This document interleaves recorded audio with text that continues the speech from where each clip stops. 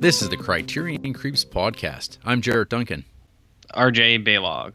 And we're just two guys who have no other choice now to creep our way through the Criterion Collection one spine number at a time in order of release. This week, while having a beautifully photographed nap while we watch spine number 98 in the Criterion Collection, Michelangelo Antonione's La Ventura from 1960. But first, RJ, it's the end of the month. Maybe you're the end of the month. Oh, yeah? Did you ever consider that? You always say these things, but you never consider what it's like to be on the other side. And I'm glad for it. So no snappy remarks, eh? No, I'm just saying it's like 1/12 of the already through 2018.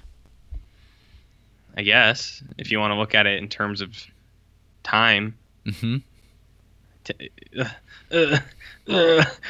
What's going on with you? What'd you do this week, Jarrett? No.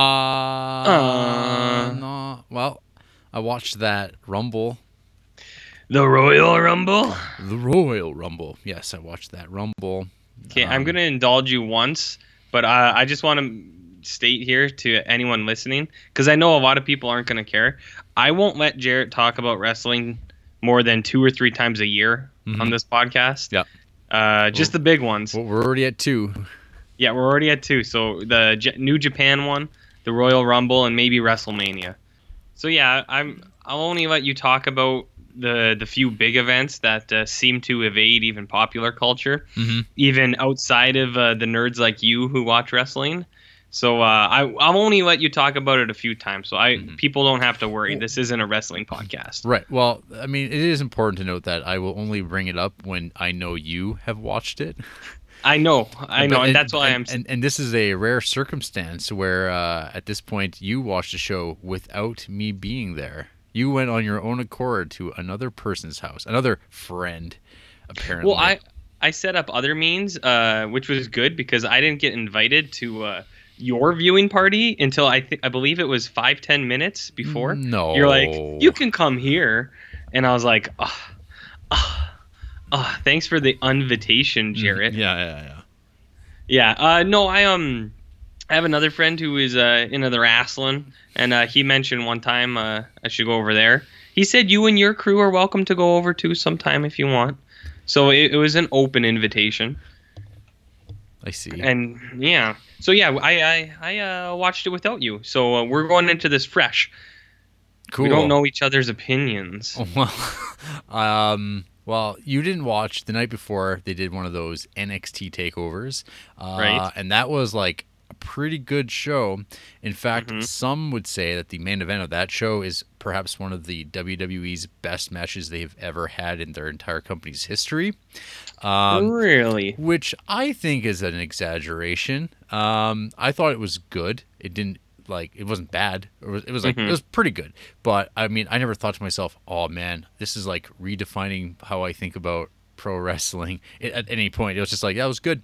But yeah, there's people who lost their mind. So going into the Royal Rumble, it was like, oh, they had like one of their best shows ever the night before. And then what's this going to be? The company itself, the main company, they have a bad track record of like actually delivering a good all-around show. But I mean, I thought on the whole that this show, this Royal Rumble, was like entertaining. I think we've watched worse. I think for being even like a 4-hour show, it went by pretty quick. Yeah, I've definitely seen worse with you. Yeah.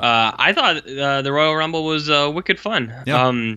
I think it's a lot of it is the way that the Rumble is set up. So if anyone's not familiar, it starts off with one wrestler, and then 90 seconds later, a second one gets added, and then 90 seconds later, a third gets added, and it goes all the way up to 30. So at one point, there could be 30 men in the ring, and the only way you can get eliminated is if you're thrown over the top ropes. So just so people know, this isn't a normal one. This is what you call the Big Daddy. Yeah. The Big Daddy, the Royal Rumble. But not the granddaddy of them all, because that's WrestleMania. Not the granddaddy. Exactly. Or Starcade. So, but I don't know. I think Royal Rumble is more entertaining to watch than the WrestleMania, because WrestleMania is way longer, and there's like 19 hours of people walking down like 100-foot ramps to get to the ring.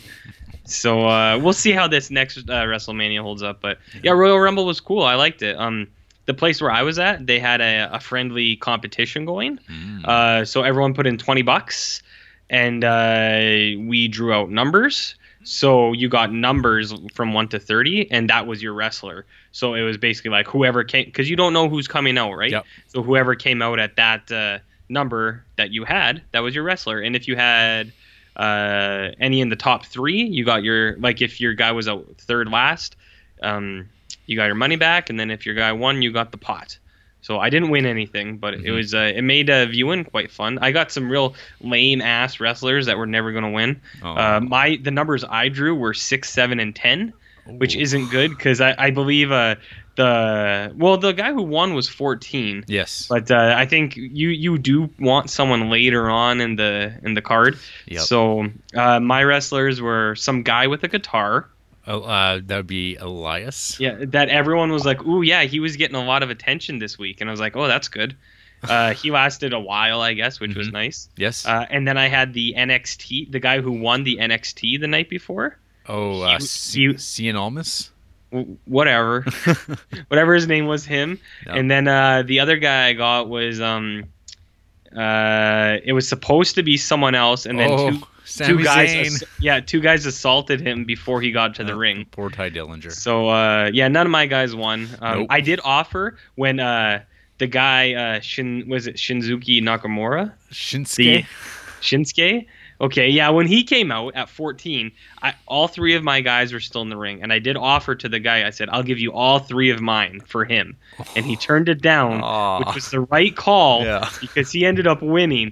But I had a good feeling about that guy. I was like, this guy's cool. He wears cool pants, and he's got a hip haircut. I was like, I think he's going to win. He was the Vegas favorite. Yeah, so I tried to make a push for him.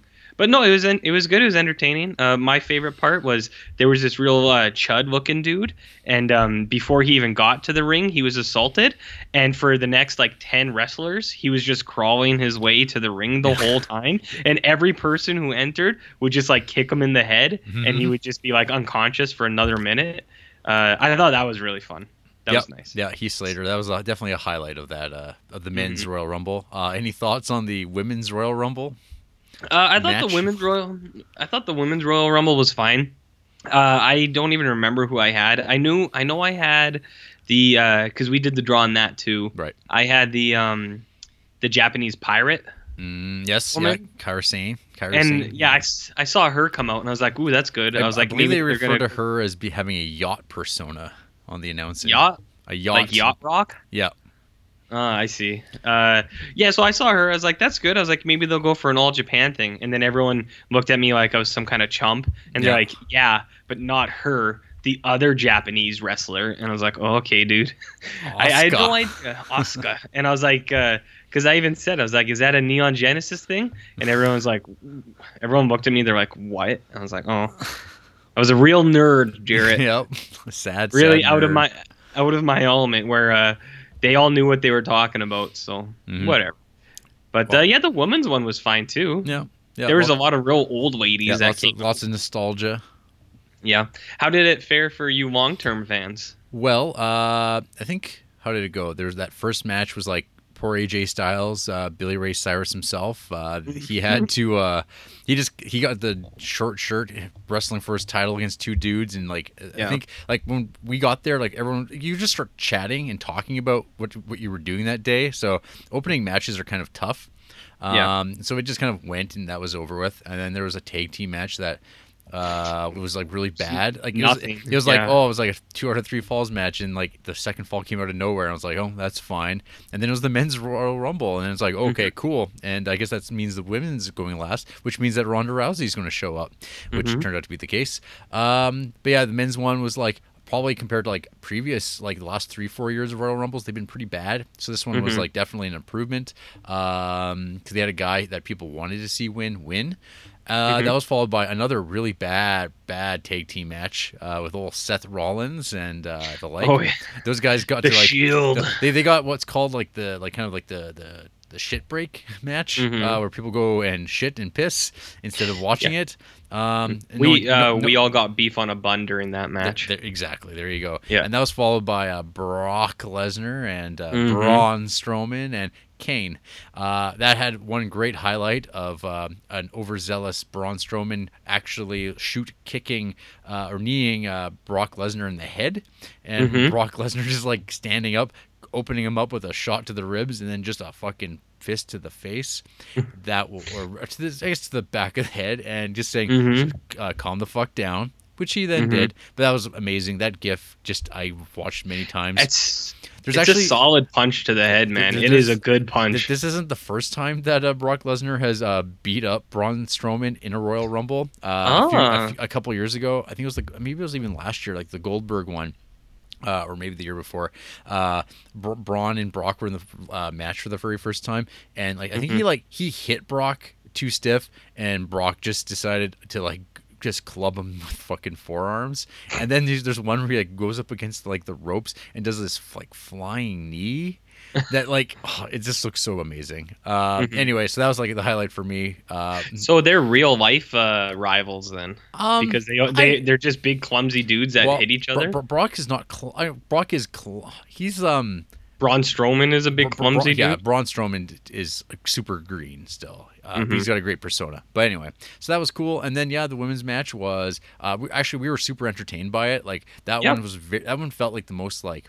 The most surprises and stuff like that. Because in the men's one, it was like Rey Mysterio, and I'm like, no one cares about Rey Mysterio. I like Rey Mysterio. But I apparently, thought that was cool. like YouTube shows that like there's been more people watching Rey Mysterio's debut than there have been Ronda Rousey's. And so anyway, of course the whole story was, when is Ronda Rousey going to show up in the Rumble, and is she going to debut wrestling? And no, what wound up happening was they just had Trish Stratus come out. People were still happy about that. And then the match wrapped up with Asuka winning, and then Ronda Rousey came out smiling and pointing. And it was real goofy too. It was like, because she like couldn't keep herself composed, like she kept laughing, kind of. This is what we call in the business corpsing. Do you think she like knew how funny it was, or is she just like bad? A bit of both. Gotcha. I think she was just like, she's a fan. She was probably really like happy to be there, excited. Yeah, wearing Roddy Piper's jacket that his son gave to her to use. So I don't know, whatever. We'll see how it goes. I mean, they have big plans for her. She's gonna be like, they're gonna be centering stuff around her, even though she wasn't there the next night because she's actually off making a movie still. Even though she can't act. Anyway, so that happened. Enough about wrestling. How has your week been?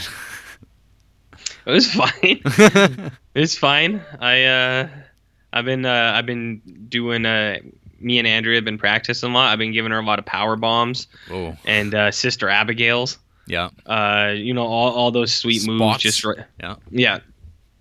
So a couple Vader bombs. Mm-hmm. The huge. But I don't think there's a whole lot else shaking, to be honest. Damn. That's okay. That's fine. We can preamble wrestling. I think that was like a big creep, because I noticed that you watched a movie. I did. I only watched one movie because I was busy. I went to Calgary for the weekend, and that was fun.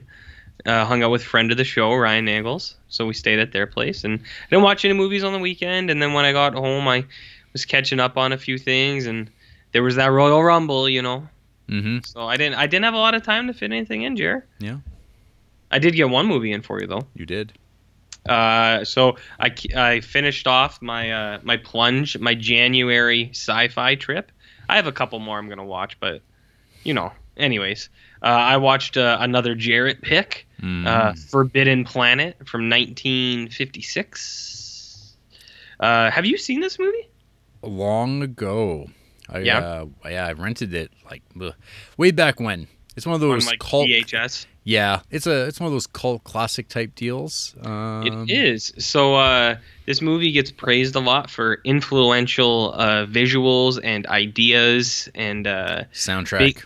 Soundtrack. Yeah, so it's a big deal sci-fi. So I I've heard about it before. I did see that there was kind of a split. Like some people, there's a lot of like 5 stars, and then there's a lot of like low star ratings. So I was like, must be a good split. So I kind of get it now. So this movie is about like a Star Trek like crew landing on a planet that was like kind of colonized like 20, 30 years before. So they're like checking in. They're like, we got to go see what's going on this planet. So they get there and they get a distress call from a guy. He's like, don't land here. You'll all die. And they're like, what? He's like, don't come here. We're okay. We're good. You don't need to check on Move us. along. We're fine. Yeah, move along. This exhibit is closed.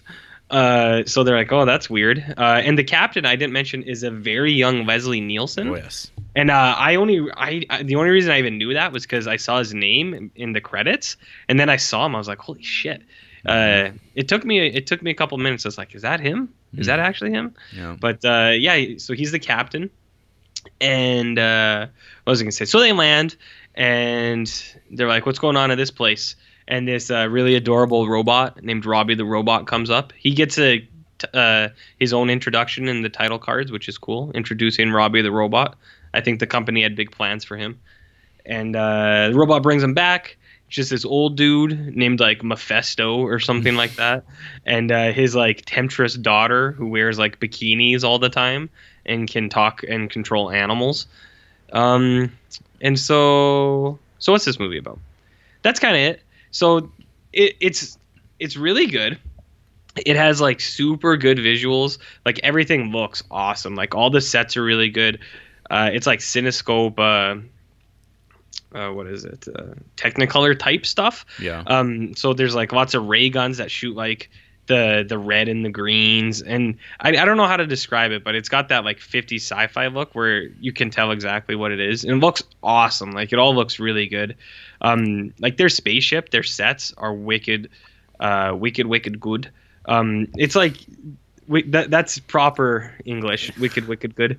No, like everything like looks kind of real. Like it looks like it actually has a place and is practical. Yeah. But also like kind of fantastic. So it's not like unnecessarily like stuff that's just kind of like lying around like a glowing orb, and they're like, oh, that's our orb.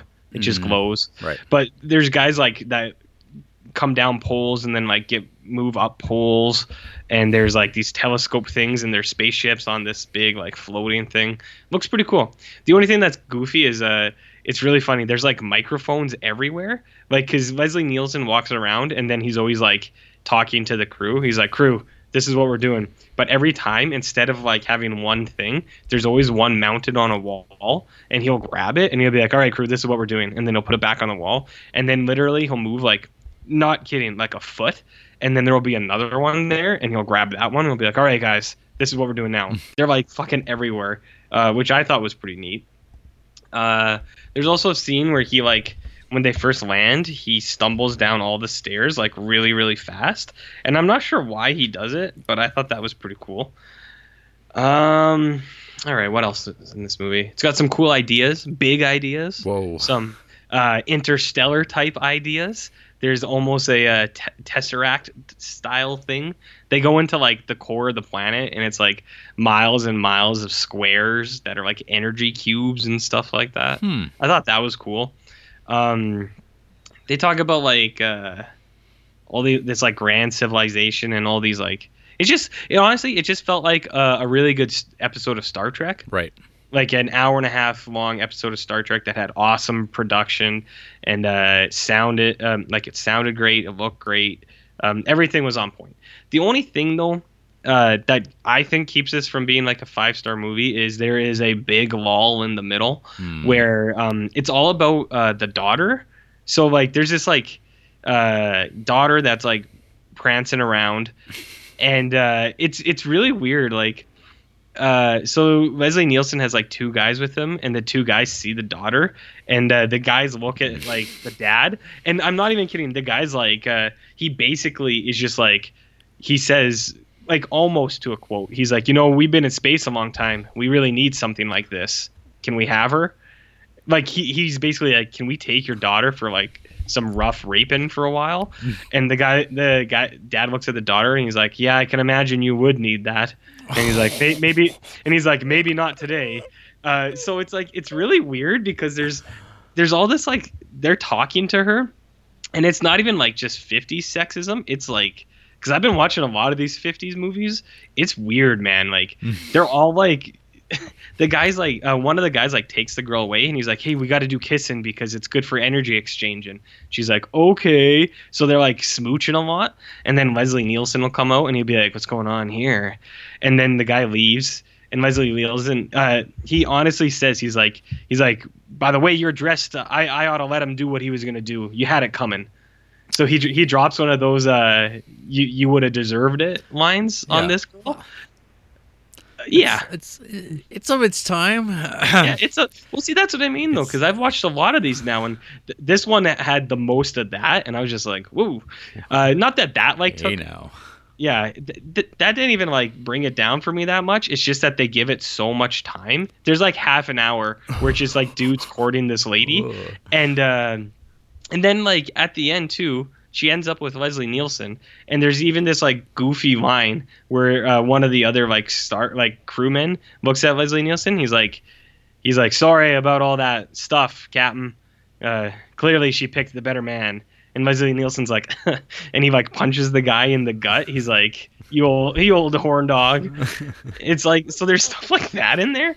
And like that kind of, it does kind of bring it down a little bit because it is a significant amount of time. It's like 30 minutes of a 90-minute movie. But other than that, it's wicked. Yeah. The effects are super cool. Like they do really neat stuff. Like there's one scene where they're playing around with each other. They're like unloading things, and they have this big magnet crane. And one of the guys puts like this net in his back pocket, and Leslie Nielsen like winks at the crane driver, and the crane magnet activates, and then the guy's butt that has the net in the pocket gets sucked up into the crane. And it looked like a cool effect. Like he was probably on a rope or something, but I was like, that's neat. It's very neat. And there's a giant monster in it too, which is pretty cool. So it's invisible. Yes. But you do see it when they shoot it with the rays, and it looks awesome because it's like neon rays like bouncing and like going over this. It's like a drawing basically too. Yeah, it is. Yeah, there's a really good mix of like drawing effects, and light and things like that. So this movie does look like amazing. The monster is cool too. It's kind of like do you know like Legend of Zelda? Mm-hmm. You know, like when Ganon is like Ganondorf or whatever, when he's the big pig. Right. That's kind of what it looks like. Right, it's like the giant pig version of Ganon, and it's I don't know. This movie it looks awesome. It's got some cool ideas. It's never like too cheesy, except for the lady stuff. But it looks good. It sounds good. It's obviously inspired a lot of stuff, but there is a bit of a droll in the middle. Right. But anyways, Forbidden Planet's pretty dope. I liked it. Nice. Yeah. That's the only movie you watched, right? Yeah, that is that in the Rumble, but I mean, you know, it's okay. We'll get them next time. That's all right. I like probably watched like the fewest number of movies in a week for like a really long time. This week. Way. Yes. No, it's something like, and it happened last year too around this time. It's just like burnout from watching a lot of movies, and then perhaps seasonal disorder of some sort where I just like don't care about anything, because around this time last year I started reading a lot more, and yeah, I know, but yeah, so I just like I have all these piles of movies that I'm like, yeah, I want to watch those, but I don't really feel like doing anything. But I managed to get a few in. Besides our feature film, I watched a couple more Fritz Lang movies, so I'm up to now seeing 20 of his films that he made in America. One of those was The Blue Gardenia from 1953. This movie it's described as a film noir, and I've noticed this is like a strange thing that happens with a couple of these movies I've watched this month, where it's like, oh, it's a film noir, and I have a very specific idea of what that means, and then you watch them and you're like, not really. Like, it doesn't have the feel to it. It doesn't. I don't know. It's like, oh, it's got a crime in it. It's like, so what? Like, lots of movies have crimes, and it doesn't make it a film noir automatically. So it's like marketing, just like anything else, horror, western, and stuff like that. But this movie, it starts off really strong. It's about these three women who live in an apartment together. They all work at the same like telephone company, where they back in the day when you had a switchboard that had to be manually operated by human beings. They're all just like nodes in the system, and for some reason, Raymond Burr, Perry Mason himself, Mm-hmm. he's in this movie. Do you know what Perry Mason is, RJ? Being I a young know fella. Perry Mason. Okay, that's the guy who made those jars, right? No. Oh, Do you okay. remember? So Perry Mason was a I TV know show, Perry. I know RJ, Perry Mason. and Raymond You Burr. geek. He was a guy. I guess, like other than Perry Mason, his biggest claim to fame for me is that he was in the American Godzilla movie. Yeah, Um, yeah, the heavily edited one that yeah, people hated, right? it's fine. It's like it's fine for a '50s monster movie. But yeah, Mm-hmm. he's the star of that, and he's like a big, burly, kind of dark, sunken-eyed man. He's kind of a creep, and he's got a reputation for like he draws ladies. He's an artist, and he like always is offering women, hey, let's go for drinks, let's hang out. Sounds a lot like this guy I know, who's also an artist. Yeah. Oh yeah. Goes by JFD online. Mm-hmm. Uh-huh. So yeah, so the story that's the kind of your initial setup. The women go back to their apartment and they're just hanging out, being ladies. One of them's got like a bow across seas, fighting in the wars and stuff like that. Of 1953, so I guess Korea, Mm-hmm. and she's got this nice little picture of him. She gets a letter. She's gonna like have a nice fancy dinner with him, like not being there, but it'll be like she'll be reading the letter, and it's like they were hanging out. But then she opens up the letter and starts reading it, and it turns out, oh, he got injured, and now he's fallen in love with the nurse, and they're gonna get Mm-hmm. married, and so long toots. So she's really busted up about this, and then Mm-hmm. an opportune phone call comes from Mr. Raymond Burr saying you should come down to this bar, the Blue Gardenia, and we'll have some drinks. But of course, he thinks he's talking to one of the other girls, but that's Mm-hmm. okay with him. So she heads down there, kind of like I don't know, she just wants to feel loved or have some attention on her and escape her sadness. And Raymond Burr gets to work and just starts ordering those drinks. Polynesian Pearl Divers, I believe is the name of the drink. Excuse me? Yeah, Polynesian Pearl Diver, something like that. Oh, okay. They're at a Los Angeles Chinese food restaurant, which is kind of more of like a Hawaiian restaurant, I guess. Mm-hmm. And he's just ordering Chinese and drink after drink after drink, and it's got this tone to it where you're like, this isn't going to go well, is it? This is like all building to something. Like this guy's like Mm-hmm. kind of like a regular, like, because I figured when I read the title Blue Gardenia, it's like, oh, it's like what, Bluebeard. So is he like targeting women and just like Mm-hmm. having his way with them and killing them? I didn't know what to expect, but the movie just like it's kind of just draws it out and draws it out, and then Mm-hmm. like, oh, she's like really drunk, and now he's like really nice, and he's like, let's go back to my place and we'll have some coffee, and he keeps Mm-hmm. giving her more drinks. She plays a really good drunk, having a good time, and then things take the dark turn while they're hanging out, and Mm-hmm. then she kind of like rejects him, and he starts getting a little pushy, and then there's like, Mm-hmm. what happens is she like swings like around, slashes him across the face, and then it kind of goes to a blackout. And the next morning she wakes up back at her apartment with her pals, and she's like blackout drunk kind of thing. She's like, oh, I don't remember at all what happened. But then it cuts to a police investigation over at Raymond Burr's place because he has been Mm-hmm. killed. And of course, this is where I think the rest of the movie just kind of goes downhill into very like well-trodden cliche territory with lots of Mm. snappy '50s dialogue, which I think we've talked about. You're not a big fan of. It Um, depends. this There are this ones is that I am and I'm yeah, not. this is some real I don't know. It's pretty obnoxious and like Yeah. I don't know. I'm like, yeah, this isn't good.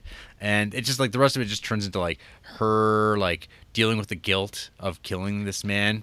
Mm-hmm. But then and then of course the police detective who's like leading this charge, he finds out it's her, but he's like, I don't know if it's really her or should I protect her? She was just defending herself. But then Mm-hmm. the real twist comes where it turns out she blacked out and then she left after she attacked him. But then this like really like vengeful woman that was jealous of him, she showed up afterwards and actually killed him. So it's a happy ending, and like just the tone of the movie changes so much from the first like 20 minutes, which are really good, to like this like kind of happy-go-lucky, you're not really worried about anybody. So Mm-hmm. that was a kind of a disappointment because it was like the first little bit I like thought this is really good, why haven't people talked about it more? But then I found out. Mm. I followed that up though with The Big Heat, which was a rewatch, which is also Oh. Fritz Lang, came out the same year. Mm-hmm. So he made Blue Gardenia in March of that year, and then Big Heat toward the end. This is kind of like one of those big classics of the film noir genre. It's got Lee Marvin Mm-hmm. playing a real sicko, and Glenn Ford playing kind of. I've seen some people throw around like he's like a proto Dirty Harry, where Okay. it's like this. So the story starts off with a man shooting himself Mm-hmm. in the head, and there's like no blood because it's 1953. His wife finds him, and she just like goes over, sees that he's written a letter, and it's a whole confession about like this crime syndicate in this like fictional town. And she Mm-hmm. makes a phone call to the crime boss saying, "Hey, this guy's dead, and I've got a letter that basically outs you as like a criminal mastermind, but I'm not going to do anything about it. I'm going to put it in a safety deposit box, and you're just going to pay me money." And the guy's like, Okay. that sounds fine." Um, and the rest of the story kind of just follows with Glenn Ford, the lead cop, kind of coming across this case, and he does a Mm-hmm. little. And at the face of it, it looks like a suicide, and there's no letter, no big deal. But he keeps like looking and keeps looking and finding more information. It's like, there's something off about all of this, and yeah, it just kind of goes from there. This movie's great. It's Mm-hmm. definitely. I think it probably will be the last good Fritz Lang movie. I've got about 5 left to go of his American movies. But yeah, between like pretty well the ones that everyone knows, Scarlet Street, The Big Heat, Mm-hmm. and even like Fury, his first one. Those are like kind of the high watermarks for his movies Mm-hmm. that he made. But yeah, this movie is great. It's got the moment of Lee Marvin throwing hot boiling coffee in a woman's face, all that sort of Ooh. classic stuff, and just like these like offhand references that are kind of like borderline exposition, but they also leave a lot to the imagination of like, oh, this guy is like seems like a real bad dude because like every time you see him on screen, it's like still that Hays Code stuff where he seems like, Mm-hmm. oh, he's just like a tough guy who's got kind of like a chip on his shoulder. But like when you read between the lines of like when they say, oh man, I can't believe he did that off camera, you're like, wait, this guy seems way worse than what they're showing, which is an Mm-hmm. interesting thing. I guess trying to get around it. You get like the big Glenn Ford turn where like he gets too close to this like organized crime thing and they decide to blow him up in his car, but instead his wife gets it, and so Mm-hmm. he's like, now it's personal, and they take his badge away, and he's a one man wrecking crew for 1953. Yeah, no, this movie's really cool. I like this one a lot. Held up on the rewatch. Mm-hmm. I would definitely say people should watch it if they haven't already. The Big Heat, hey? The Big Heat. Yeah. So is that all you watched? No, I watched one other one. Okay. It's been a while since I watched a real piece of shit movie. Ooh, nice. I watched myself Beyond the Seventh Door, which Hmm. Intervision Video put out. This is a movie that I'd only ever experienced like the VHS cover of. It's Hmm. featured on the Letterboxd poster for it. This is a Canadian film made Mm-hmm. sometime in the 80s by this guy just living in Ontario. I believe it's Croatian. A Croatian guy made this with like another Croatian leading man. And it's about a guy who I guess like the biggest takeaway is he's quite ugly. He is Mm-hmm. a pretty unattractive looking dude. And he gets out of jail and he finds his like ex-girlfriend who like was the getaway driver from this heist that they were on, and she just ditched him and he wound up in jail. And now it's like he wants to like make things work still. Mm-hmm. And because she's, I don't know, I can't remember how it goes. I think she has like an in on like this dude in town who like has a whole bunch of money in his basement, and she's like, yeah, we should go break in there. And so they do, but then it turns into this thing where like this rich guy is like a sadist who's just waiting around for people to break into his house, and it's like all these death traps in like as Mm-hmm. you get through the house, and that's about it. But this movie is like bare bones. It's just like these two people. The woman is like, she's just like this like, I don't know, 28-year-old woman who is like probably done no acting really besides like community theater, and this dude named Boris, Boris. rocking the denim Canadian tuxedo look, Hmm. constantly having drags on his packs of cigarettes, Mm-hmm. and just like solving these puzzles before like trap doors open up and like water traps, and All sorts of things. I don't know how to even rate something like this. It was exactly what I expected. Hmm. I guess it's got kind of like a good twist to the end of the movie, which I will not ruin for anybody who wants to watch this based on I don't my. think anybody wants to watch this movie, Jarrett. Well, the poster's really rad, and like when you see this guy, you're like, man, what's Mm, this guy like in motion? That's about the appeal of it. But boy, you will find out the like how he moves around for an hour and a half as you just get to hang out with him forever and ever and ever. the poster's Um, like kind of cool. yeah, it's But pretty. I don't think your description of this movie is gonna bring anyone in. No, I mean, either. Laser Rockwood is pretty cool though. Yeah, there you go. That's his Yeah. real name. He, yeah, I mean, there's like a vibe to it. It's like The Room in a lot of ways. Uh, Actually, it's like Room, it's like The Room, not Room. not Room. Hmm. I Uh, don't know. This movie looks cool. yeah, it's something. I mean, if you've Okay. like completely run out of things to watch, I mean, watch this next, Yeah. I guess. Hmm. But I just felt like I bought this. I had it on DVD now. Oh, And you own this? oh, I own this. Mm. And like I said, Intervision Video put it out. They put out these like kind of like low budget shittama lo-fi movies that Mhm. I enjoy watching. And when they actually come out in some sort of official hard copy, I'll buy them. I'll throw them a bone. I've got there's another one coming up called Suffer Little Children, which is a shot on video British movie. I don't have too high hopes for it, but you never know. You could have some great visuals, some great moments in there. But that's about it for Creepin' though for me. Here, RJ, you got any news? You want to hear about some news, buddy? Yeah, I sure would. I got some hot news from Salon.com. Ooh, Quote: The Passion of the Christ sequel on the way from Mel Gibson that was with one of my original Jesus. that was one of my news bits. Yeah, you know what I like in this? Hmm. It says original Jesus. Yeah, Do you think they mean the real one? I think they mean Jim. Well, they should have said the original film Jesus, not the original Jesus. Hmm. Yeah, this is cool. I've heard him talk about this before. I think it sounds like an awesome movie. It sounds like it's going to be about like purgatory and hell. So I don't know. I'd love to see Mel Gibson's version of hell. It would just be dudes walking around eating bagels and giving out DUIs. Oh, terrific. What do you think Mel Gibson's hell is? I think I think I've touched upon it before. Oh, yeah? I think my perfect idea would be is like it's like a meta film about Mel Gibson living in Hollywood. Yeah, And that's where the bagels came into yeah, play. it's just like it's just a dramatization of his life and like about being in the liberal hell, the sewer of Hollywood, Yeah, and being the Christ-like figure that Mel Gibson is, with, and he is. with more violence. Yep. I think this sounds cool. I'm gonna watch this bad boy. What about you?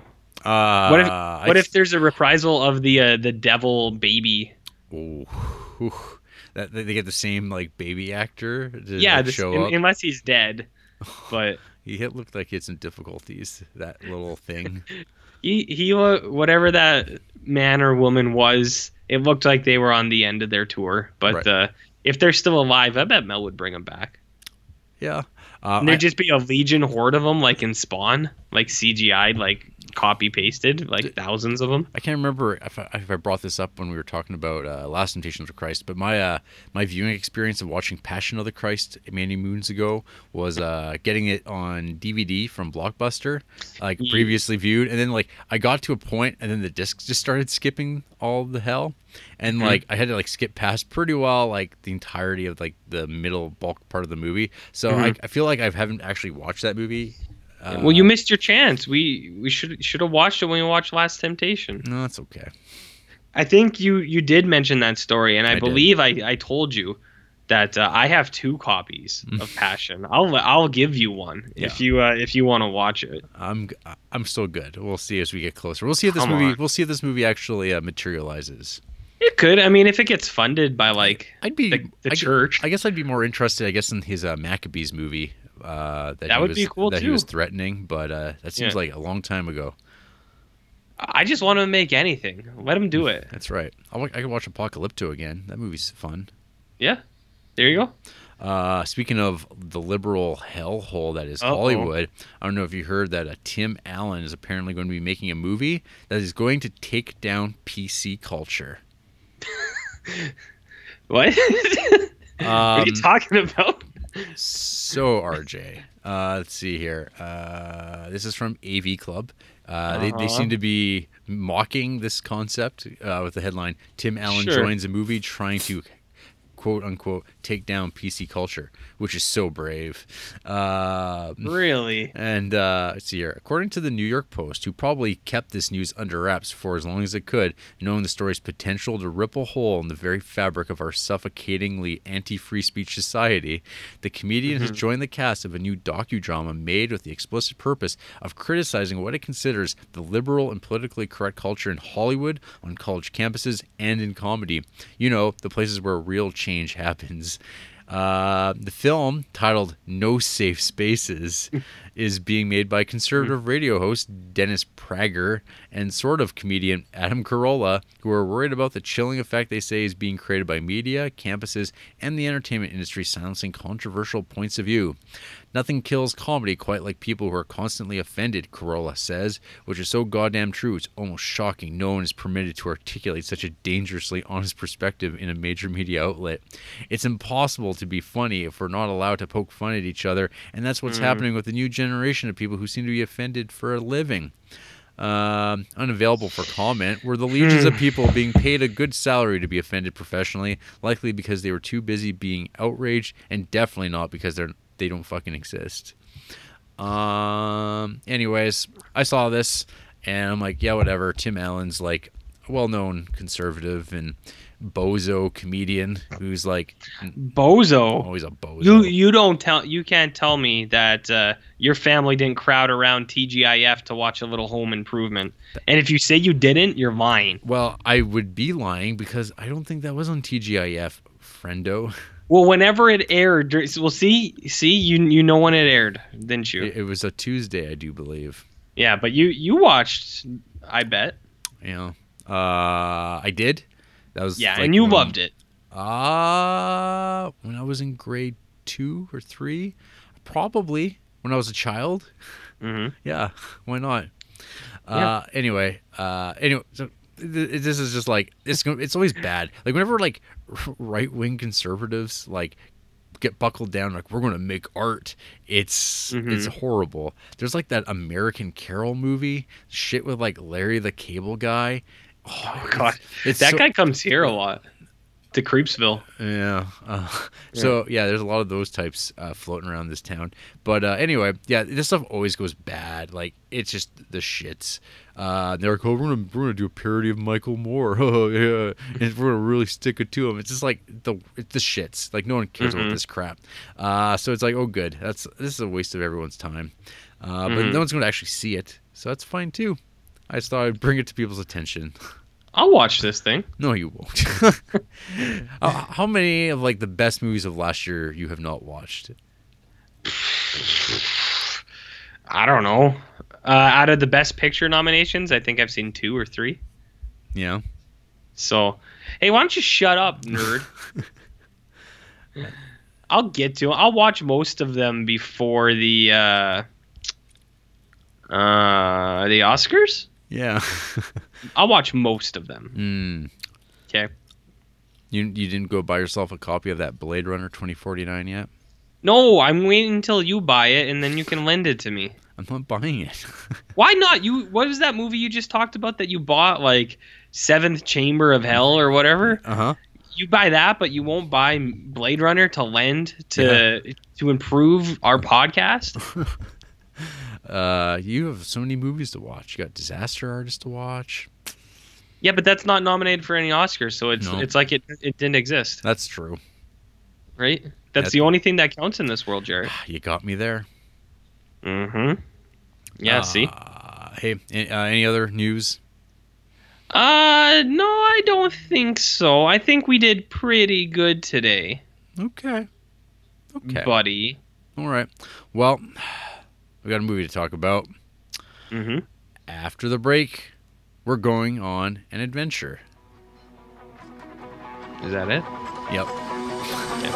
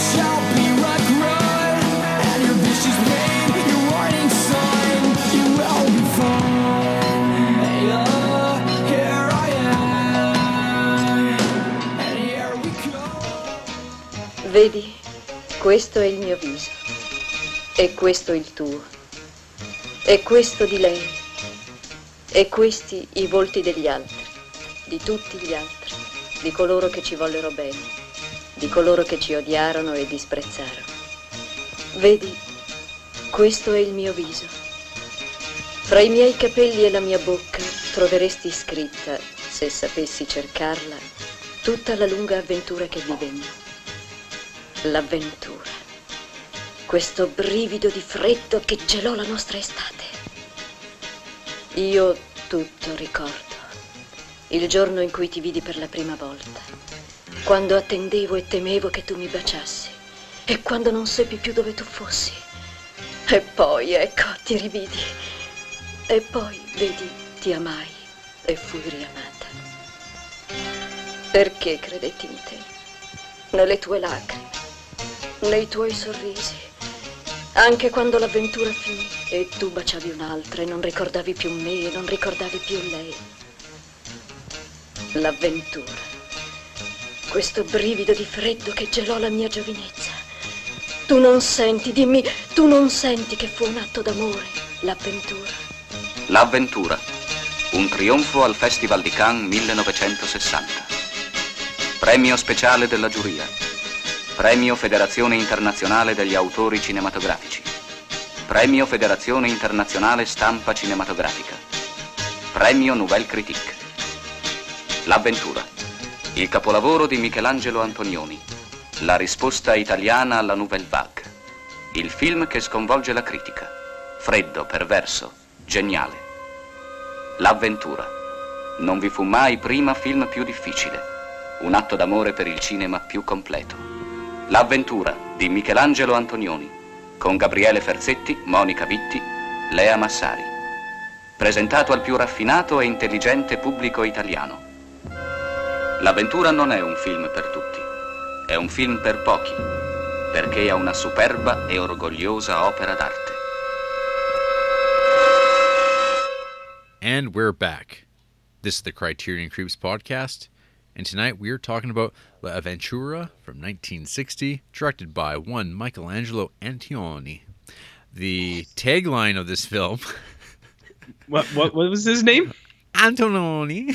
Antoloni. Isn't that a kind of sausage? Antoloni. The tagline... poor Italians on this podcast. The tagline... A new adventure in filmmaking. The synopsis from Letterboxd. In Michelangelo Antonioni's classic of Italian cinema, two lovely young women, Claudia and Anna, join the latter's lover, Sandro, on a boat trip to a remote volcanic island. When Anna goes missing, an extensive search is launched. In the meantime, Sandro and Claudia become involved in a romance despite Anna's disappearance, though the relationship suffers from the guilt and tension brought about by the looming mystery. So RJ, L'Avventura translates to the adventure. You don't say. Mm-hmm. I had no idea. Yeah. I thought it was they just were real bad at spelling. Yeah, or they just make up words. Yeah. So I had only ever seen one Antonioni movie before, and that was Blow Up. And that was like a long time ago. I've got that Warner Brothers snapper case DVD. Watched it back when because it's kind of considered this like big classic of filmmaking. And I wasn't really a fan of it. And so I've never really gone out of my way to watch any more of this guy's movies because I'm like, I feel like when I'm reading descriptions of these movies, I'm like, oh, that sounds like that could be up my alley, but I kind of have a feeling I know what sort of movies he makes, and they're always going to be like really long and not my thing. So of all of his movies, though, this is one that, like on paper, is like sounds really interesting, relevant to my interests, which is about like unexplained disappearances. That is something that is kind of an obsession of mine. I think about it not all the time, but like often enough where it's like there's not a lot of fiction or like documentaries about it. So when there is something that comes along, I'm like, ooh, interesting. We'll be talking about one of those types of movies sooner than later with The Vanishing. But yeah, so I mean, like this movie, like It's got that evocative title. It is on so many best lists of all time kind of deals. So many people regard this as like this just masterpiece. I don't know. It's got quite the reputation.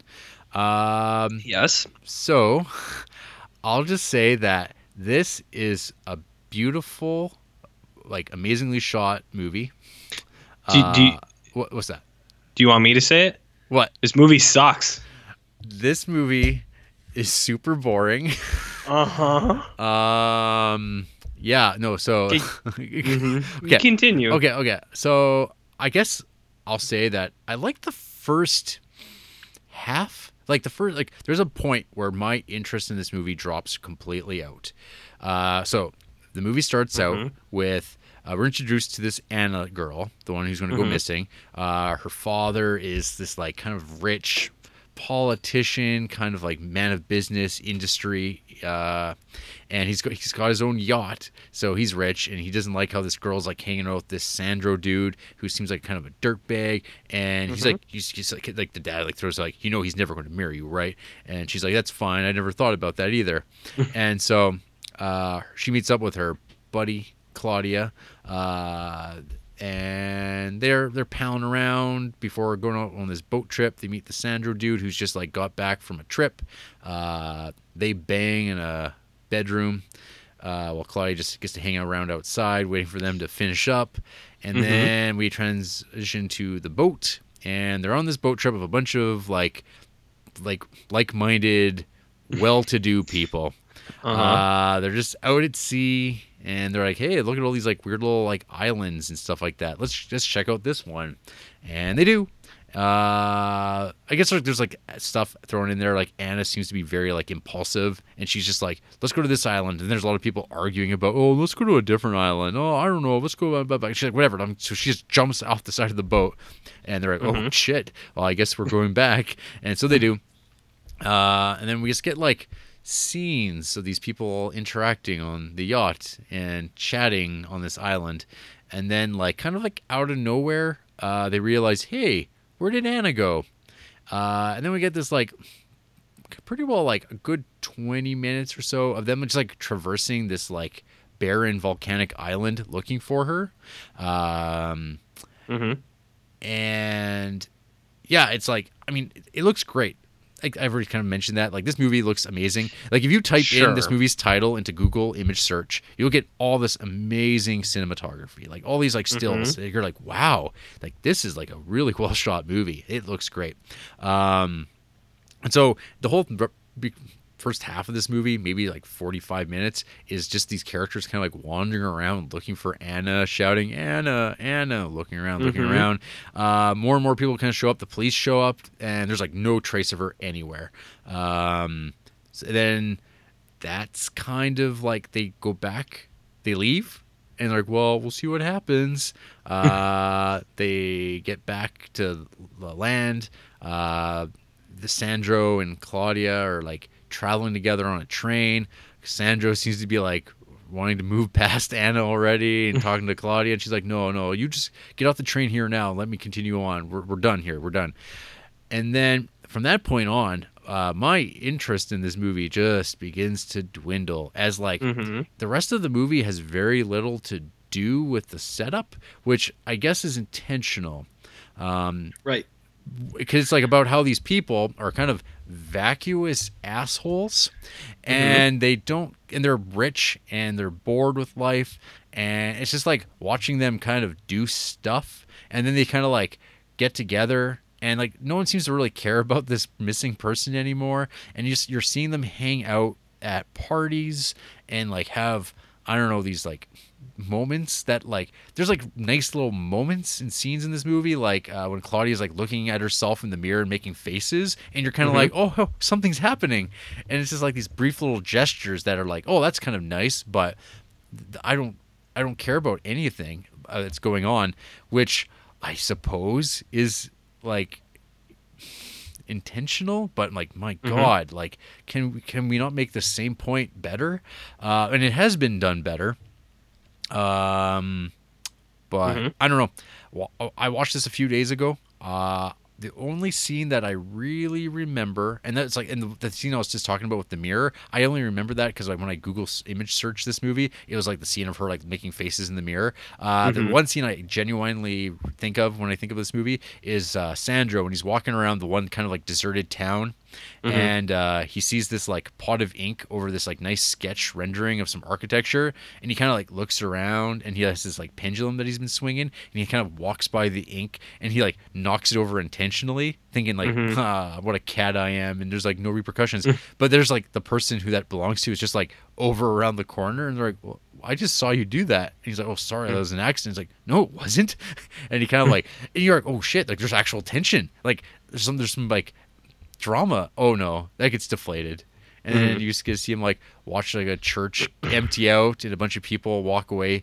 In again, beautifully shot, looks great, but by God, not a whole heck of a lot in this movie to like think about or respond to, other than it looks good.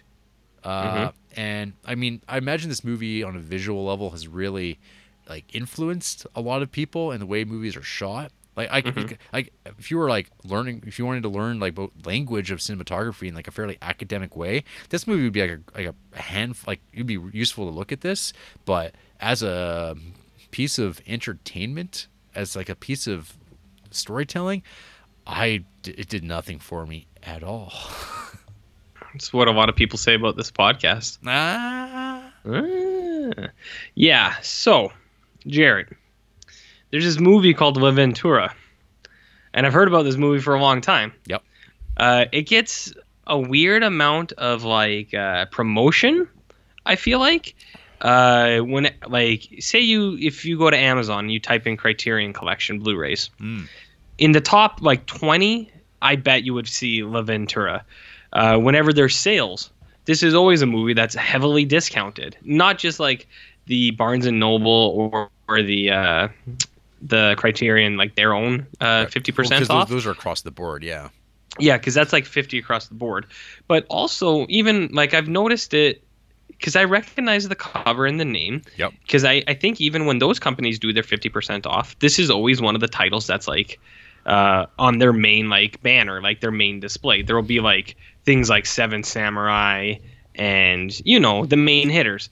But La Ventura is I recognized it because I feel like I see this all the time, either on like Amazon or Letterboxd or just like anywhere. I was like, this movie gets promoted a lot. Yeah. I was like, it must be good. But at the same time, I was like, I always see this movie as like half price. Like when there isn't other sales on Amazon movies. Like if you went to Amazon, it would maybe like normal movies would be like $34, $38 or something like that. And this one might be like $26. And because I remember one time I was like, hey, cheap Criterions. And it was on there. And I was like, wait a minute. Why is this movie so cheap? So I never actually watched it. And I'm glad, or I never bought it, and I'm glad I didn't. Yes, this movie looks good. Yep. But this movie also fucking blows. I mean that wholeheartly. I thought this movie sucked. And it is for a few reasons. Like, I don't think the story is interesting in the slightest. And there's a few reasons. I'm gonna break it down for you, Jared. I'm gonna break it down for you. Hit me with it. This movie has a cool setup, right? Yep. There's this lady that vanishes, and then it's kind of it's left unexplained. That's fine, whatever. And it's like it's this initial event that kicks off. Okay, these two people meet, and I was like, yeah, I like the idea of that because I read the description. I was like, that sounds like my kind of movie. I like things like that. But it doesn't feel like so. That is what this movie is about. But it never feels like. It feels out of place and it doesn't feel earned. Now, I'm going to bring up a different movie here. And it's not even like a particularly good movie, but I feel like this movie does that much better. So have you ever heard of this movie called Enduring Love? Oh, is that with James Bond? Yeah. And the hot weather balloon movie. Yeah. So it's Enduring Love with Rhys Ifans and...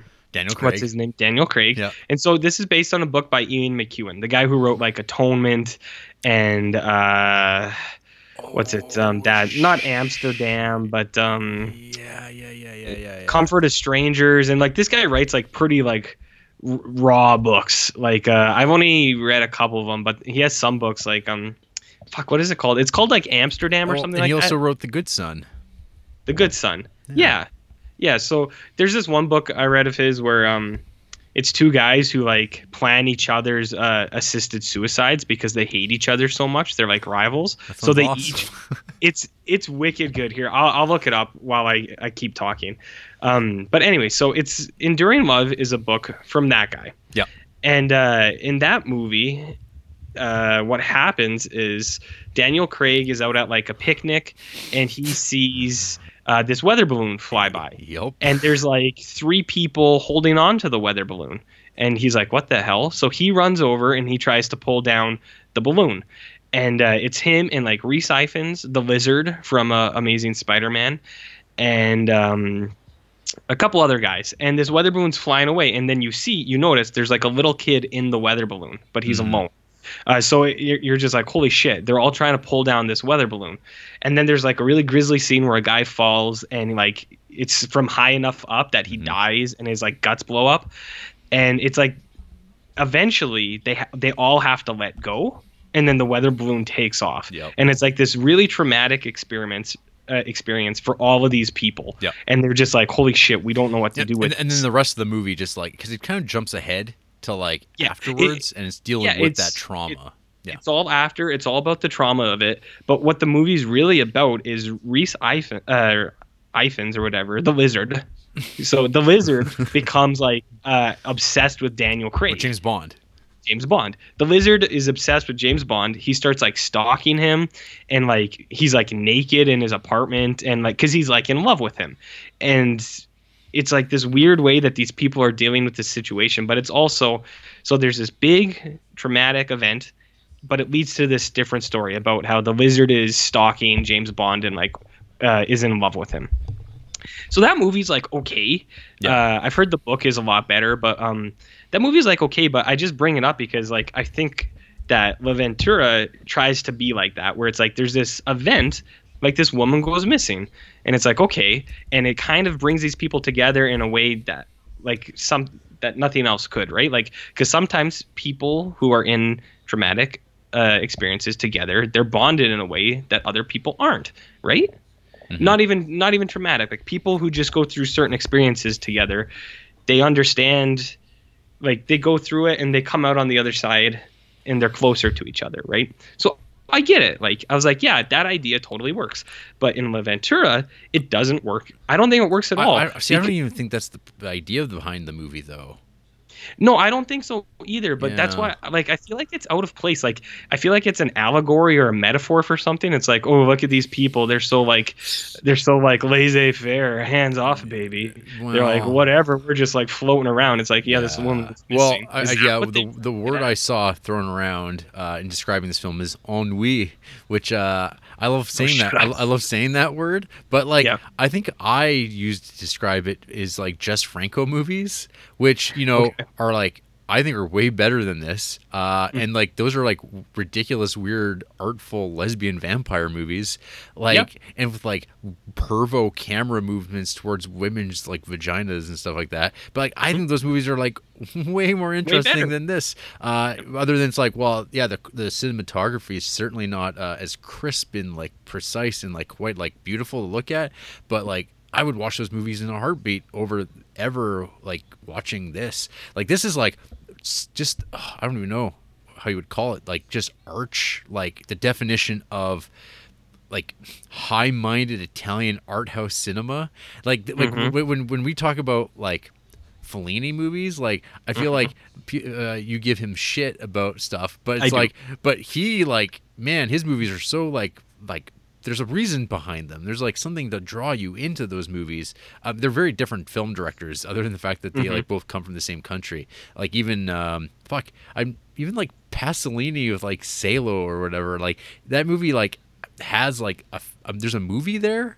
Like there's like it's a disgusting, horrifying movie, but like it has like something going for it, where this just like this thing is 2 hours and 23 minutes long, and I mean it's just like oh, this is still going, and it doesn't matter if I'm watching it. Like I went and did some laundry at one point. Like I was like, oh, better go put some new clothes in, switch out the wets and put the dryer. Yep. And I'm like, I'm not going to hit pause. I'm good. I'm gonna tend to the laundry. That's like the point I'm trying to get at. Like why I think this movie is so bad is that it never makes you feel like it's important enough that you actually need to watch it. It's just like on, and you're like, whatever. And I think the other like the biggest problem about this, and you've already talked about it, but this movie is like debilitatingly slow to a detriment. It's like there are so many things. It's like, okay, I kind of get what you're doing, but you're killing your own movie. Like there's a scene where girlfriend and the dude are rolling around in the grass and they're like smooching each other, and it goes on for like 5 minutes. Like honestly, it goes on for 5 minutes, and they're like smooching and they're just rolling around in the grass playing. And I watched the entire segment. I didn't even look away because I wanted to see. I was like, is this it? Is anything going to happen?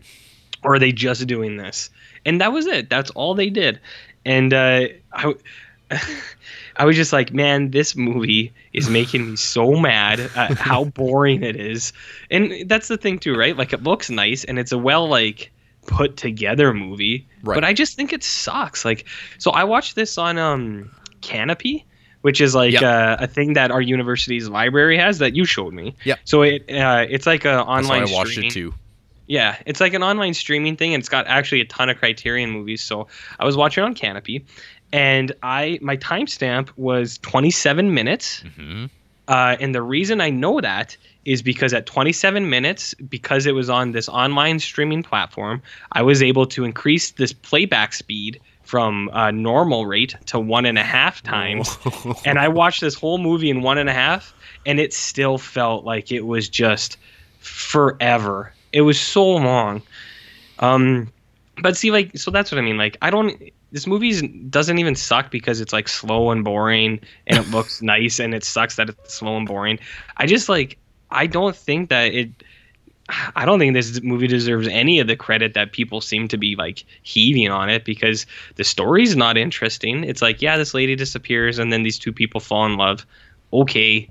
And like the thing too is like, because I could understand like why you might not like the back half of that, but like as we already know, summertime is my jam. So two people touring it like Europe, falling in love, I like that stuff, man. Like, so I feel like I should have really enjoyed this movie, but I just don't think it's very good.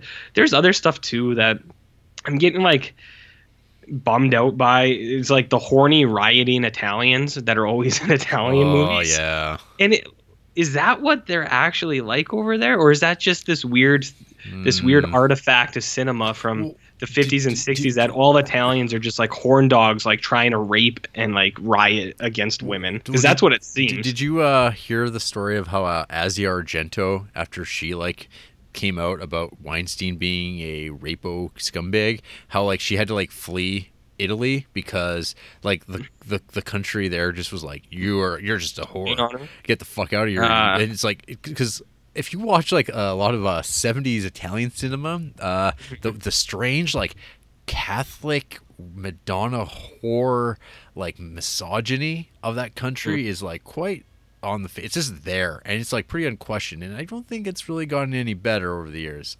I don't know, and it's like it's pretty fucked up. I'm sure there's some pretty like liberal minded people that do live there, but man, just as like a place of like yeah, I don't know. I've heard like many stories of like women I know who've gone like overseas, and they just talk about their experience of being in Italy, particularly if you're like a blonde girl. Man, it's like you get a lot of attention foisted on you, and it's just, like, I'm sure, and it's just like out of nowhere. But I mean, you could say the same thing. Like there's like those videos of like whatever, like the woman walking around in like New York and being just like wolf whistled at and chatted up constantly, and it's like I'm sure it's in a lot of places, but yeah, Italy, it seems to be like a real like focal point of just like weird creepy dudes following you around. Yeah, and there's like oh god, there's like the scene with that actress woman that shows up. Well, that's what I mean. It's horny rioting Italian. It's just like, what the hell is this? Like it's just dudes. It's like, because it's like, that's like kind of like a when it's like the Beatles and it's like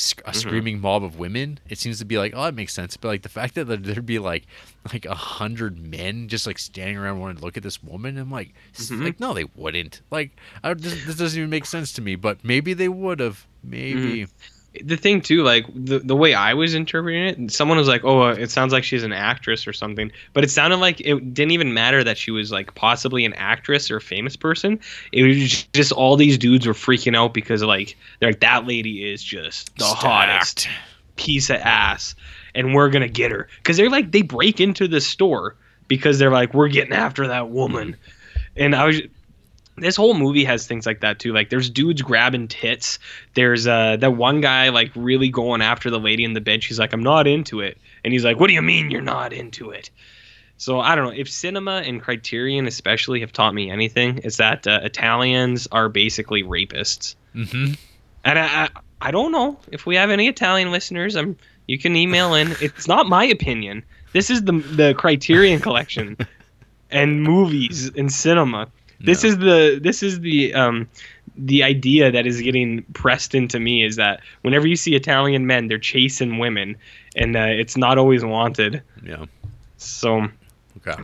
I don't know. Let's see here. So I've just pulled up because, as you would expect, Roger Ebert has this in his great movies collection. He's an old pervert too. And dead. So this was written in 97, January 19th, 1997. Mm-hmm. And let's see here. This is a quote from the movie. Tell me you love me. I love you. Tell me you don't. I don't love you. By the time this exchange takes place, deep inside L'Avventura, the conversation has nothing to do with love. It is more like an attempt to pass the time, like a game of solitaire or flipping a coin. There's not even the possibility that the characters are in love, can love, have loved, will love. Too shallow to be truly lonely, Pauline Kael wrote. They are people trying to escape their boredom by reaching out to one another and finding only boredom once again. L'Avventura created a stir in 1960 when Kael picked it as the best film of the year. It was seen as the flip side of Fellini's La Dolce Vita. Both directors were Italian. Both depicted their characters in a fruitless search for sensual pleasure. Both films ended at dawn with emptiness and soul sickness.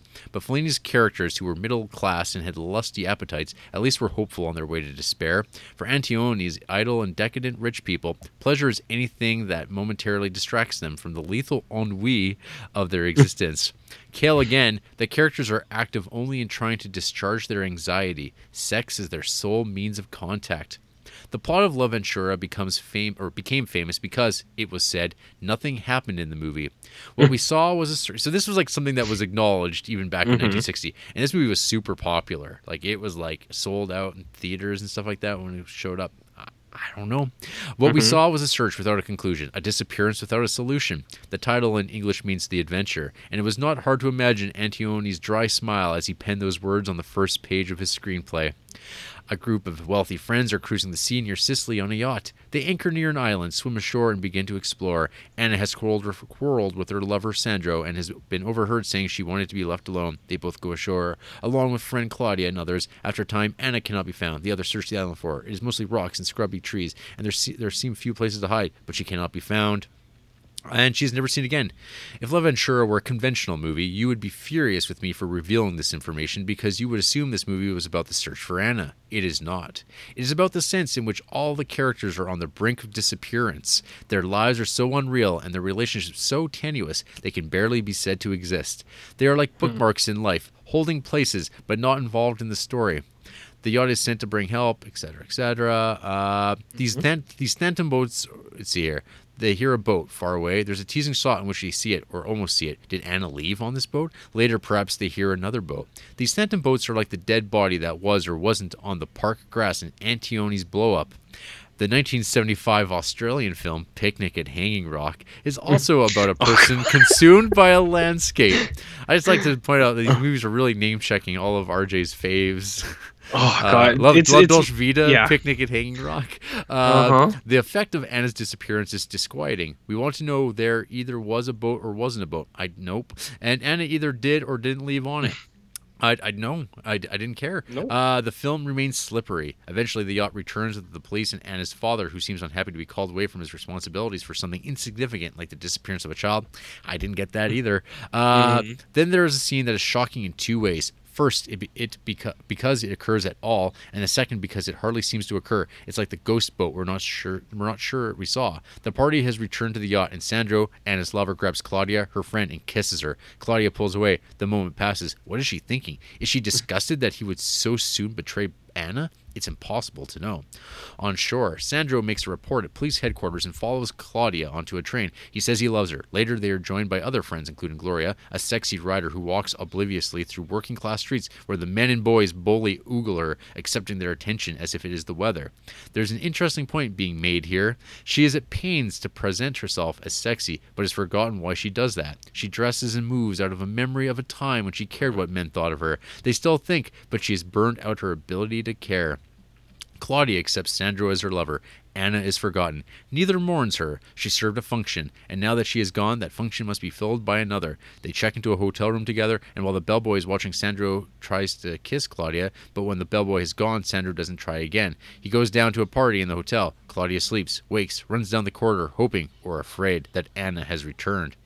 She finds Sandro downstairs, sprawled on a sofa with a prostitute. She runs outside. As Sandro rises, the hooker asks for a souvenir, French for a memory, and he throws bills down at her body. Outside, the empty dawn. When L'Avventura was released, it became a joke to refer to Antonioni Ennui. At its premiere at the Cannes Festival, the audience booed, but it won the jury prize and became a box office success all over the world. It was the most pure and stark of several films about characters who drifted in existential limbo. In America, it came at a time when beatniks cultivated detachment, when modern jazz kept an ironic distance from melody, when it was hip to be cool. That whole time came crashing down later in the 1960s, but while it lasted, L'Avventura was its anthem. I did not much connect with the film when I first saw it. How could I at 18? These people were bored by a lifestyle beyond my wildest dreams. When I taught the film in a class 15 years later, it seemed affected and contrived, a feature-length idea, but not a movie. Only recently, seeing it again, did I realize how much clarity and passion Antonioni brought to the film's silent cry of despair. His characters were parasites whose money allowed them to clear away the distractions of work, responsibility, goals, and purposes, and expose the utter emptiness within. It is possible to be rich and happy, of course, but for that you need a mind and interests. It is impossible to be happy simply because one is ceaselessly entertained. L'Avventura becomes a place in our imagination, a melancholy moral desert. Why don't we have movies like L'Avventura anymore? Because we don't ask the same kinds of questions anymore. We have replaced the purpose of life with the choice of lifestyle. I used to think Peggy Lee's Is That All There Is was the saddest song. Antonioni can think of a sadder one. More. No, that's dumb. Hey, you know what my takeaway was? That when that movie premiered, it was booed. I'm with you, man. Like, I think that's got to say something. It's like, no, it doesn't matter that it won an award. It's like everybody who watched it hated it. You know, there's a trilogy, and we'll be watching Shut them up. because they're in the No. Yes. No, RJ, I don't want to. There's like 2 more of these down the road. With the same, I don't care. I'm not watching them. What numbers are they? I don't know. They're coming. La Notte, L'Eclipse. We'll be long dead before we get to the other 2 of these. I didn't know that, and that really. I think this movie sucks, man. I don't know. Hey, I'm not defending this. Like, I don't know what other people see, because it's not like, oh, it's a bunch of old fuddy-duddy critics who talk this movie up, or dead critics. Yeah. It's like there's people who like are current, and they're like, this movie's a masterpiece, and No, I'm it's just not. like, huh. What do you see, or how are you able to watch a movie like this? And I'm just like, no, like this is just like a slog to me. I think this movie sucks, man. I really don't get it. Yeah, I don't know. I see people also talk about like existential crises and stuff like that, and I'm like, I don't know, man. I feel like I'm in a constant state of existential crisis, and this movie doesn't reflect that to me at all. But you could watch like The Sandlot and get better existential crisis out of that. Fact. Let's see if there's any fun production notes here. So apparently at one point they ran out of money while they were like on that island. There's points where they were stranded for 3 days without food or blankets making this fucking thing due to the rough condition of the sea and the difficulty in landing a ship on the rough rocks. The cast and crew were forced to sleep on the island. Antonioni has stated that he woke up near every morning at 3 o'clock in the morning to be alone and reflect on what I was doing in order to reload myself against fatigue and a strange form of apathy or absence of will, which often took hold of us all. After several weeks of Antonioni and the crew were working without a budget, the production company agreed to finance the film and sent money to him. This is a good one. Whilst shooting on this is actually links back to summertime as well. Whilst shooting on the 40-foot yacht for scenes early in the film, the cast and crew totaled 23 people. Antonioni had wanted to shoot the film chronologically, but the yacht was not available until November. Owing to the cold weather, actress Leah Massari developed a cardiac condition after spending several days swimming in the Mediterranean Sea during filming and spent several days in a coma after being rushed to Rome for medical treatment. A coma? A coma, yes. But it's like, if you recall, that was like Katharine Hepburn was in Summertime, where she had like was there pneumonia or something crazy happen? Fucking is that beef steak? Fucking goddamn Italians in like fucking water. Just jeez. No. Well, even more reasons this movie sucks. The fucking director was a crazy person. Trying to kill Pohoke. Water's like 1 degree. It's like, get in the water.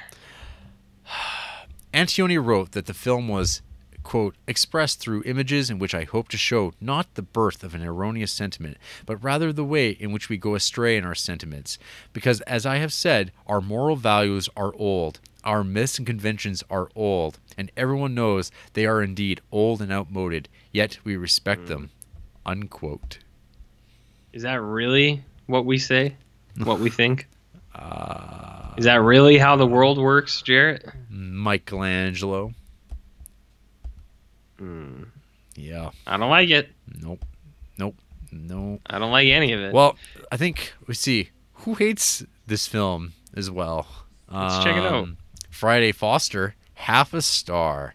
The only thing it has going is the cinematography, which is beautiful. I'm tempted to give another 0.5 star for it, to be honest, but that's literally it. Lambheart, 0.5 star. One of the most boring movies I've ever seen. Had a miserable experience watching it and was tempted to turn it off many times. This movie is disrespectful to the audience. It doesn't concern itself with such trivial things as a coherent plot, suspense, interesting characters, or well-written dialogue. There's no humor, no life, and no substance. It's like someone took everything that makes movies good and deliberately threw it by the wayside. That may or may not make it art, but it sure as hell makes it for a terrible watching experience. This is a pretentious film, and as such, loved and adored by critics. It's all about their pretense, really, because there's nothing else to see here. Boss Great. von Stratum, 1 star. This movie is like that blank canvas that hangs in your local modern art museum. Everyone keeps saying it's brilliant and full of meaning, while in fact it is just a blank canvas. I want my 3 hours back. That includes the 30 minutes of listening to a French guy shaking no with everything he said, as if he knew he was just spouting meaningless drivel. Of course, there is the influence this movie had on future movies, and it looked pretty impressive too. I fail to understand how one can feel that watching this movie equals 2.5 hours well spent, but to each their own. But I'm with them. I think that's a good like I think that's a good comparison. Is a blank canvas. There's drawings on that canvas. They're there. There's things to look at, but it looks all right, I guess. But whatever. It looks pretty damn nice. Who loves this movie? Frank 9080, 5 stars. Oh God. Powerful, exacting, movement and grace, melancholy, and forlorn. How do people process loss? Sudden, inescapable. Finding ways to match the emotional angst on screen with longing camera work and thoughtful camera work, all working to the characters coming to the understanding of how broken they are and that they are okay being broken. Sometimes the metaphor rings obvious, the old vase crashing to the cracks, although it contains multitudes of ideas and thoughts to it, and obvious complexity. It contains multitudes, eh? An obvious complexity. That's it. Jay. That's a good way to say that you don't understand what it means. It's got layers, dude. Do you even see the layers it has? It's got layers. Yeah, man. I don't know, Jared. I don't think it's very good. No. And it sounds like you don't think so either, but at the same time, you were somewhat impressed by the visuals. So okay, looking this up here, 10.6 thousand people have watched this movie. It has an average rating on Letterboxd of a 4.0. No, come on. Yeah, it has 160 fans. Which is that's it's not as many as you'd think, considering how many people have watched it and how high it is. So it seems like a movie that people pay a lot of lip service to. Yeah, man. Like I see a lot of people. A classic and extremely influential. Antonioni explores stubbornness, boredom, immortality, failed relationships, and fear of commitment among the wealthy. This is a long, extremely dialogue-driven film that is beautifully shot. Ventura may be a challenge to sit through for some, but if you let yourself go and explore what's inside, you will be rewarded. A troubled production from start to finish, but in the end, result is astonishing. Yeah, so I don't know. There's a big divide there. I'm pretty sure that people who tune into this podcast and get to this point who have seen this movie before, they might have been able to go, I don't think they're going to like this movie. Like, I just don't think it's our type of movie at the end of the day. See, that's the thing though. Like, it is and it isn't. It's not because it sucks, but it is because it's like, if someone were like, hey, what if you took The Vanishing and Summertime and you put them together? I would have been like, yeah. I would have been like, sign me the fuck up. That sounds legit and lit as AF. But no, this movie is lame. No. No defense from me. I'm there's no point. Well, I think that's enough. Enough talk of this. That's all I'm gonna say. I'm not watching the other two. Yeah, I mean, here we are. After the break, we're gonna just wish this movie disappeared. I'm walking down your street again and past your door, but you don't live there anymore. It's years since you've been there. Now you disappeared somewhere, like out of space. You found some better place, and I miss you. Like the deserts miss the rain, and I miss you. Oh, like the deserts miss the rain. And could you be dead?